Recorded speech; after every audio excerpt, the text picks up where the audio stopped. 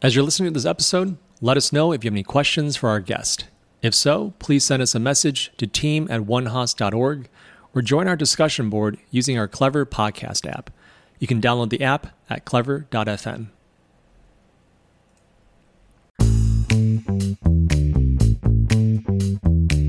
Welcome to the One Hoss Alumni Podcast. I'm your host, Sean Lee, and today I'm joined by Kelly Duderman. She is full-time MBA, class of 2017, and you served in the Coast Guard, right?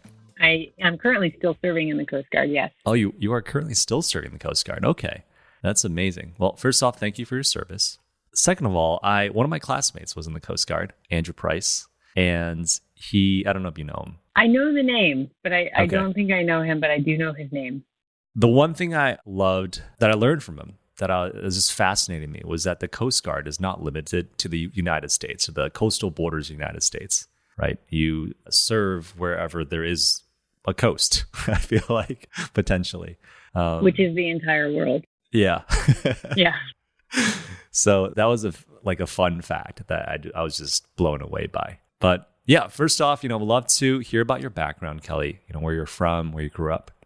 Sure. I'm from Northern California, and I definitely have a soft spot in my heart for Sonoma County and in my hometown of Healdsburg. But I haven't been there in a long time, which is a challenge for me. I want to go home. But yeah, so I was born at Healdsburg General Hospital and graduated from Healdsburg High School. And I went 2 weeks after graduation into the Coast Guard Academy, and that started my journey. I initially went because I wanted to fly helicopters. It just was like the craziest thing that I could think of that I had been exposed to upon or during my time in high school. And I was I had been accepted to the University of Chicago, and I was weighing those two options heavily. And I went to the academy, and I was like, this place sucks. It's ugly. Like, people that talk to each other. I got the worst tour by the person who was there giving me the tour. The only cool thing about it was that I saw a submarine going up the Thames River, which is what borders the academy. And I came back and I was like, no way in hell I'm going to the Coast Guard Academy. And then I went on a trip actually with my guidance counselor to Chicago to check out Chicago, and boy, did I love that place. And from the story, you would think that I was actually going to go to Chicago, but when I got home, I was all jazzed. I had my maroon shirt, put a sticker on my bedroom window, and I woke up the next morning and I was like, I'm going to the Coast Guard Academy. And my mom went nuts. She was like, I'm so confused. And she thought me going into the military would turn me into a robot. And so she was just scared.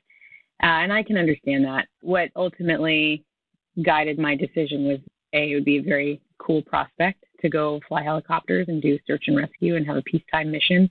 But I also knew that it provided a sense of security, and that was really important to me, given my upbringing, that I would have food on the table, a roof over my head, a job for 5 years coming out of college. I'd get to travel. But really, it was the sense of security and the prospect of flying helicopters. I never thought that would come true, because you had to get through so many wickets. You had to make it through SWAB Summer, which is the Academy's version of boot camp. You had to make it through your freshman year, which is just an extension of the hazing process. And I say hazing lightly, not really hazing. Then you have to make it through the Academy. Then you have to go to a ship for 2 years, then be deemed fit enough to get an endorsement from your commanding officer to apply or have a competitive application to flight school. Then you have to get into flight school. Then you have to make it through flight school. Then you have to make it through the transition to whatever aircraft you're assigned in the Coast Guard. And then you have to make it through about 3 years of training in that aircraft to become an aircraft commander. So when I decided that as a 17-year-old in high school, I'm looking at 4 years at the academy, 2 years on a ship, 2 years at flight school, and then another 3 years flying before I could actually say I did it. Yeah. So one of those things, the prospect was always really cool, but you just had to kind of keep in mind that there's a lot of smaller things that you had to make it through every day of each of those phases. And I guess just that desire to fly a helicopter carried you through all those years until you got there. Yeah, it was very aspirational for sure. I have to give credit to the person who recruited me to do this. His name is Dennis Parker, and he's still in my hometown. And he saw something in me, and he was a former Coast Guard helicopter pilot. He grew up in the town a neighboring town to Healdsburg, and he went off and then he came back, and he just did a number. He got me on a helicopter ride as a high school student. He took me on a Coast Guard boat out in the San Francisco Bay. He had me visiting with very senior folks and just exposing me to a lot. So the idea was there, but it was more than like pictures or a poster on the wall. Like I'd seen real people doing it. But, a big driver for this was a lot of people when I would say, yeah, I'm thinking about Coast Guard, I would get a lot of like, oh, but you're a girl. Like, there aren't many girls who do this. And so the more comments you get like that, it's like, I'm tired of hearing it. Like, just now watch me. Like, then it just became non-negotiable. Like, all right, well, I'm doing this because enough people have said, boy, that's going to be really hard for you. No matter whatever skill set or competencies I brought to the table, it was always like, there was always a seed of doubt. And so if you give me a seed of doubt, like I'm going to take that seed and plant it and we'll see where it goes, That's amazing. I loved reading about your proudest moments in your professional career, crowning achievement. Do you mind sharing a little bit about that?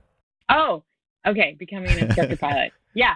So not only do you make it through all the wickets that I previously mentioned, the next step after you become an aircraft commander is becoming an instructor pilot. And that's when the cadre of unit instructor pilots and your operations officer and your commanding officer say, yes, this person has not only the skill set to teach younger folks, but the demeanor. Like if you think of bedside manner for clinicians of any sort, like you need to be able to communicate with people. You have to be able to connect with people. You have to be able to meet them where they are so that you help those light bulbs go off. And so when I received word that I was going to be put through the IP syllabus, it was a very proud moment because then, as you go through it, I would say there were some folks who were not always as encouraging to me in the same vein of what I mentioned with, girls don't do that. Like, aviation is still aviation in the military, and there's definitely a good old boy club to that. And I definitely faced some of those dynamics. But I will say I had a huge champion in that, right? And his name is Tombo Jones. And Tombo and I had a conversation one day, and he realized that it was something that I was interested in. And then he became my champion because, you have to advocate for yourself, but you also have to have other champions. And in this case, he was my champion. And I couldn't have asked for a better mentor in that regard. He's somebody who is really respected throughout the fleet, throughout my unit. And to have his endorsement for me carried a lot of weight. And so he gave his endorsement to the rest of the cadre and to the command. And then I was put into the IP syllabus and then became an IP and had the privilege of instructing both younger folks, pilots who are coming up after me, but also as an IP, you have to evaluate people who are senior to you. And that can be tricky when you're having to tell like your direct supervisor or the commanding officer of the unit, like, well, maybe that wasn't flown very well. Like, maybe we should try this again. Or here's a technique that you can use to, as we try that maneuver again. So when I think of that as being a crowning achievement, it's like all of the hard work paid off. But I will say that the times that I've found I've been happiest and felt the most like pride and like you can't take the smile off of my face is when I'm watching folks that I have had some sort of influence over, either in training or mentorship, like watching them succeed. Folks that, like at my last unit, I had a YN1, or my last flying unit, I had a YN1 who was just incredible. And I also had a junior lieutenant working for me, and they were just phenomenal people and incredible workers. And in the military, we give awards to people. So we give formal military recognition, and it comes with a certificate, and there's a very standard format for write-up, 13 outlines. It's at size 12 font. And we typically give those end of tour awards. So after 3 or 4 years of a unit, you say, congratulations on a job well done. Here's your achievement medal or letter of commendation or meritorious service medal or combination. So any one of those. But after I was working with them, I'm like, I don't want to wait another 2 years before these guys get rewarded for incredible work. And so, pushing the boundaries in that regard to get the unit awards board to even consider these non-standard performance awards, that was kind of fun to me because it's like, these people deserve it. And then it gives them a leg up when it comes to their own promotions later on. So there's no immediate benefit beyond the recognition. But then having had success in getting some of those through, you get to see them standing in front of the unit and having their citations read to them. And like that made me feel so good, because so many good things come when people feel rewarded and appreciated for the work that they do, especially when you're on timed promotions and you can't job hunt in the military like you can on the civilian side. Like you can't stay in one job for a year and then kind of go find your next promotion and your next pay raise. Like awards are kind of where it's at in terms of that kind of satisfaction. And then so knowing that I could help folks make like one little step closer to that on top of providing, whatever support I could as their supervisor throughout my time. But it's just something that when I look back on and I think of like, what am I most proud of? Yes, like I'm very proud of my personal accomplishments in aviation, but that's not always the first thing that comes to mind. It's usually the smiles and the gratitude. You just watching folks succeed is really like, that's really where I start to feel like really good. Proud. I love it. That's amazing. This is just a side question. I'm really curious, what is a multi-mission aviator?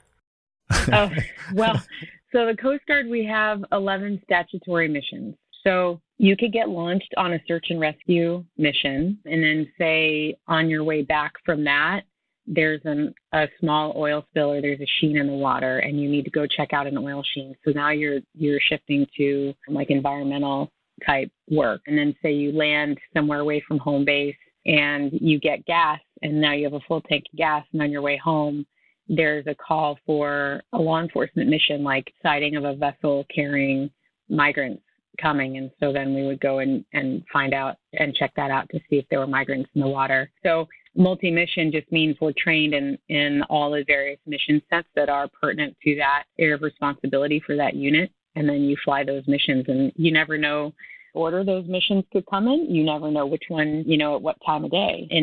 In Humboldt, we were simultaneously in a mountainous region and on the coastline. And so on occasion, we would fly in the mountains. So you have to be as capable and well-versed in your mountain flying procedures as you do your overwater procedures. And atmospherics at 3,000 to 4,000 feet are very different than they are 20 feet over the open ocean. That's amazing.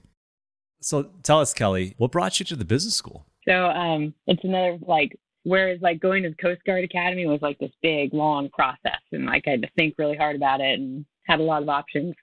Going to business school actually came as a complete pivot, and I had 2 weeks to prepare. I had been assigned an investigation at my unit prior to Tejas, and it ended up being a really hard investigation. It was a sexual harassment investigation, and it took me 6 months to complete on top of my flying duties. I had a newborn at home, and I was a department head, but the content of the investigation was expansive. And I had to do, I think, something like 30 something or 40 interviews. And each of the interviews took on a range from 1 to 7 hours. And then I had to write all of that up. And basically I had been assigned an investigation that was really challenging. And it made me realize that what I had perceived as my future in the Coast Guard no longer felt like the right path for me. And what I was going to do was I was going to pursue a master's in public administration. What that does is it sets you up for a future in federal government. At least that's what I perceived at the time. And having had this experience around this investigation, I needed to just take a hard pause on that line of thought and reevaluate. And so I realized that I did not have any background or understanding of what it meant to live and work in the civilian business world. Because remember, I went to the Coast Guard Academy 2 weeks out of graduation from high school. And there's no room for experimenting with other career paths. You're in it.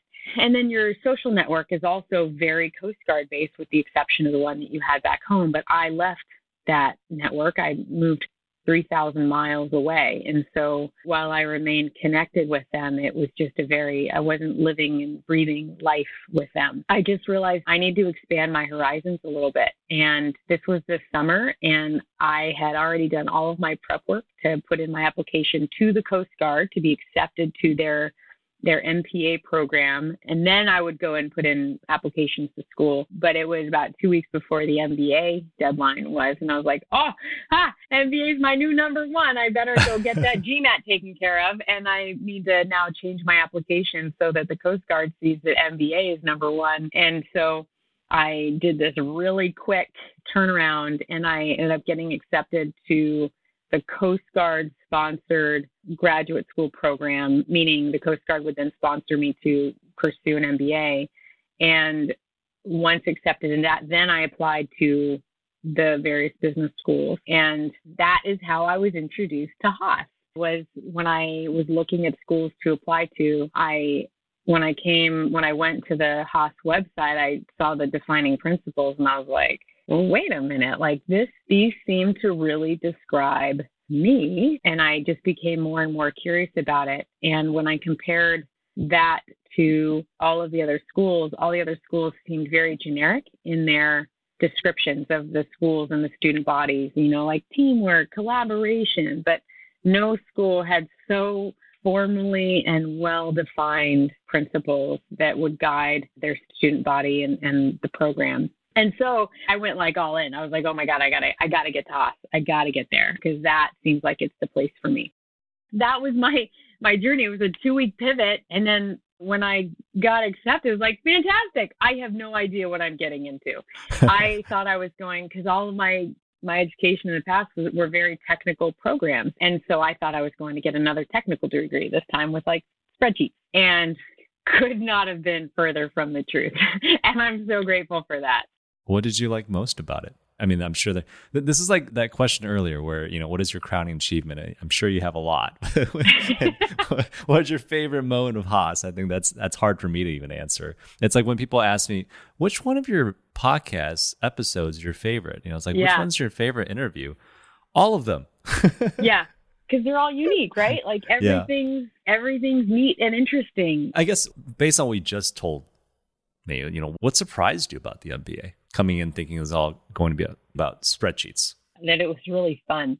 I wasn't used to having a lot of fun in my career. Like it was all very serious all the time. And part of that's my personality. I'm sure a lot of people don't identify it with that description of their experiences in the same schools and things that I did. Because, a lot of people thought flight school was a giant party in some cases. And so for me, it's always like I was never willing to let myself kind of be flexible in terms of my standards of achievement, because I always had a very healthy dose of, if I don't perform today, this could be my last day. I mean, in flight school, if you have a bad day, that can result in death, but it was more like the fear of failure. If I don't perform today, and I don't mean crashing the aircraft, I mean like if I don't meet the standards today, that's step one. And at that time, you get what we call downs, like you get 3 downs and you're out. So if you, over the course of 2 years of training. And so I just took every day, for the most part, very seriously. And I didn't allow myself to have a whole lot of fun because I was so focused on getting what I needed to get done to have a successful day so I could achieve the next thing. And getting to Haas, I learned that it wasn't a black and white decision like that. It was, you can do both. You can have the time of your life and perform, because the people that you're performing with are also having the time of their life and they're also very high achievers. And you're kind of going through this experience together that is engineered to be a really good time. So like that was never part of my experience before. Nothing was ever engineered to be a really good time. So that's so interesting here. I mean, it's again, as a civilian, you rarely think that, we're rarely put in situations where any decision that we make potentially are life and death decisions, not just for ourselves, right? But, as a helicopter pilot, you're rescuing other people, you have crew, that you're flying, and there are other people's lives in your hands in many ways. And obviously, civilian life and business decisions are just less drastic like that. But so don't blame you at all for being serious. And I definitely took it to heart. I was a safety officer at Humboldt, and I was responsible for the safety program. And so I was looking at the mishaps that we had. I was responsible for writing up the narratives of when things didn't go right, what we could have done differently, and then doing it all in a non-punitive way. Like, that's something that the military really has right, at least on the Coast Guard side, and we were Navy trained in that regard. No safety culture or program is perfect, but we've got a pretty good one. So favorite thing at Haas, it has to be the people and the experiences. I recently was at a wedding and I got reunited with a ton of my classmates because there's not many of us on the East Coast. There were a couple when I started here with me in terms of classmates, and they've both moved away, but a new one came in and I'm so excited. But, just the opportunity to be with people who didn't necessarily think the same way that you did. Like, the Coast Guard is a very homogenous organization. And like, in comparison to other military services, we have very high retention. So the people I went to college with are generally still the people I'm working with today. I'll say it's a very unique experience to have people who you work with, and not only who like you went to school with, but people who went to the same program who are younger than you or older than you. But it's like you all have the same-ish adult experiences, and perspectives are shaped from generally the same culture. So going to Haas and meeting and being with people who had just completely different backgrounds and perspectives was so eye-opening and just gave me so much energy because I was learning so much from everybody, and everybody was so kind and curious. And I still look at that as the highlight of my military career, was going to UC Berkeley Haas School because it was so different. It was such a change. I was reading in one of your prior interviews about Toby Stewart and Rob Chandra's class, the late Rob Chandra. That's if I had a regret, would have been not taking their class when I had the opportunity. But there was one thing that caught my eye about what you said, and I'm really curious to ask you about this. And you had said, no, their class was beyond entrepreneurship, right? It was a life lesson. And I'm curious to hear what you meant by that. Sure. So when I think back to that class, I think of it as being a leadership class. And it was about looking at, taking widgets to market in a different way and looking at the human element behind that, how that gets done. And I remember how the case that week was about a lifestyle business. And at the end of the lesson, Toby, I remember this so vividly. There's a table in the middle of the room. I don't know how the new rooms are, but he just walks up to that and his voice comes down a little bit. And he's just like got a very kind of introspective sound of voice.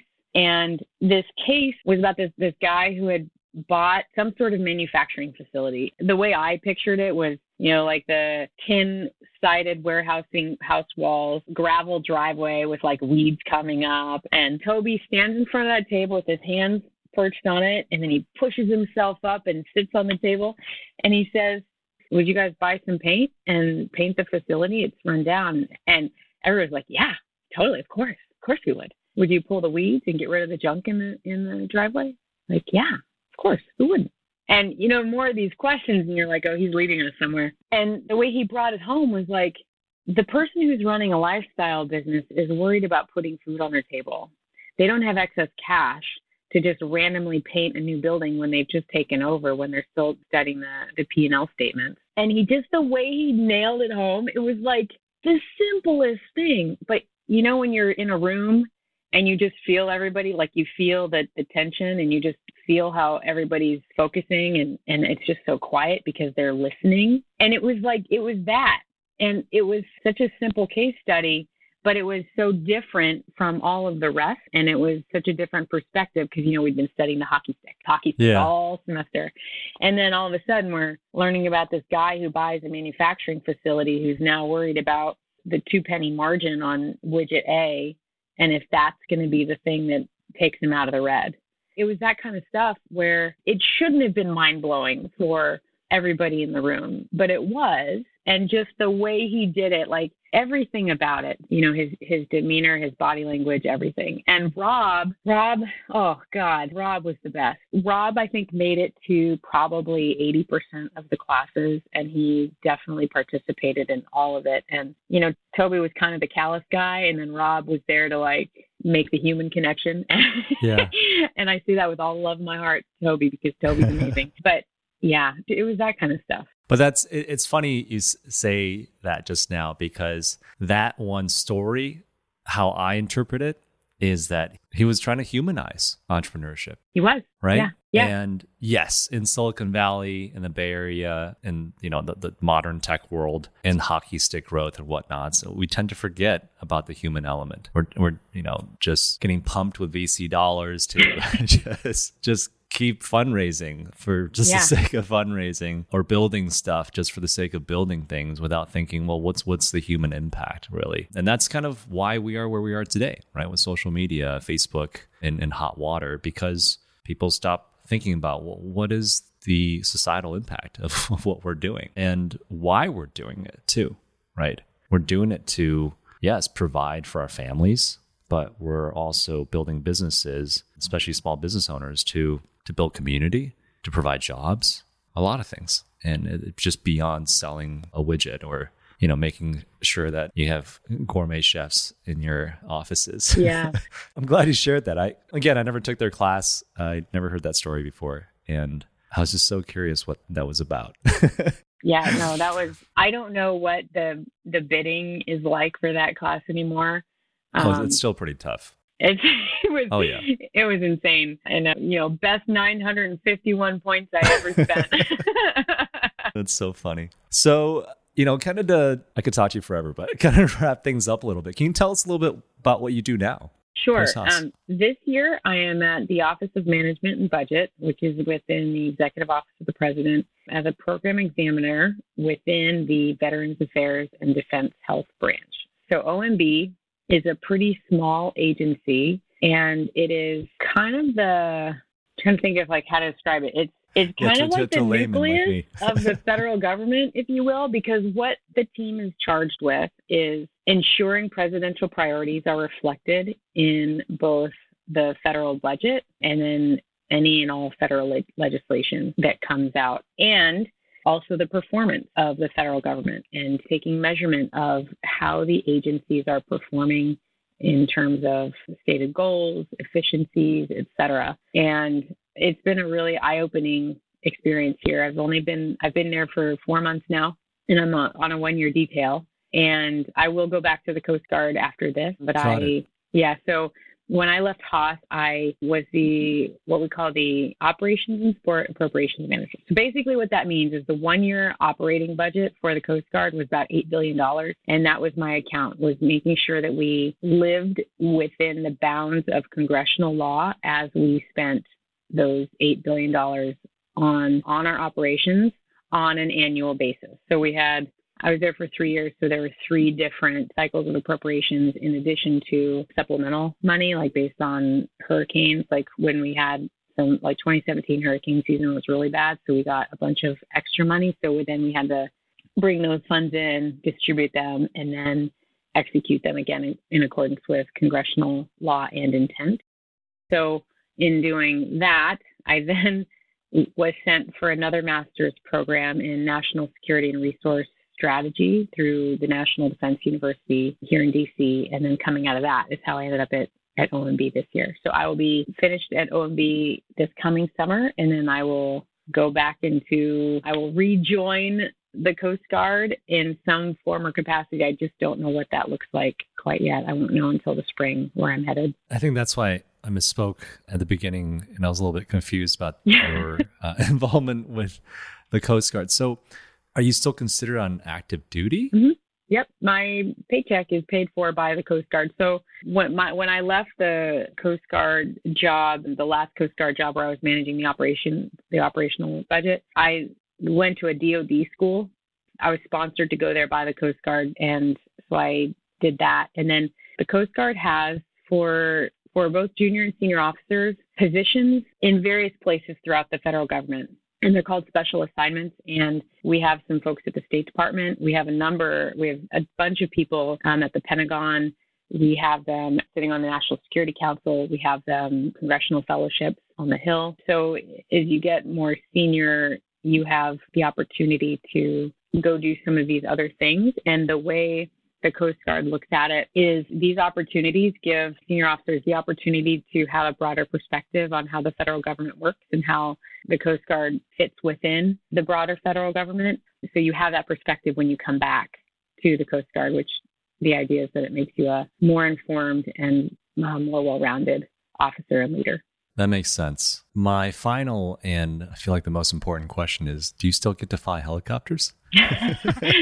That is a potential for the future. So I haven't flown in a few years because I've been off doing things like Haas, but I do hope to go back flying at some point. It just, at this point, to be honest, it's a big balance between what works for my family and then what works for me as a professional in the Coast Guard. So, life doesn't get simpler as you get older and you have a family and you have a partner who's got a career of his or her own, and you have to find balance with that. And so I'm doing the best I can to find that balance. Wait, but do you get like a recreational license?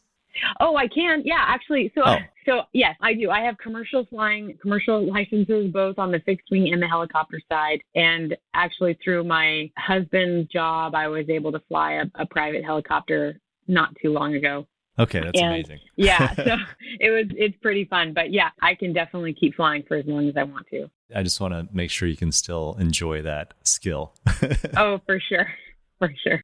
We hope to have you back again to hear more about how things progress in your career. But for now, thanks for coming on the podcast. Thanks again for tuning in to this episode of the One Haas Podcast. If you enjoyed our show today, please remember to hit that subscribe or follow button on your favorite podcast player. We'd also really appreciate you giving us a 5-star rating and review.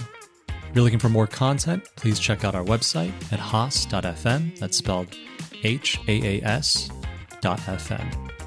There you can subscribe to our monthly newsletter and check out some of our other Berkeley Haas podcasts. And until next time, go Bears.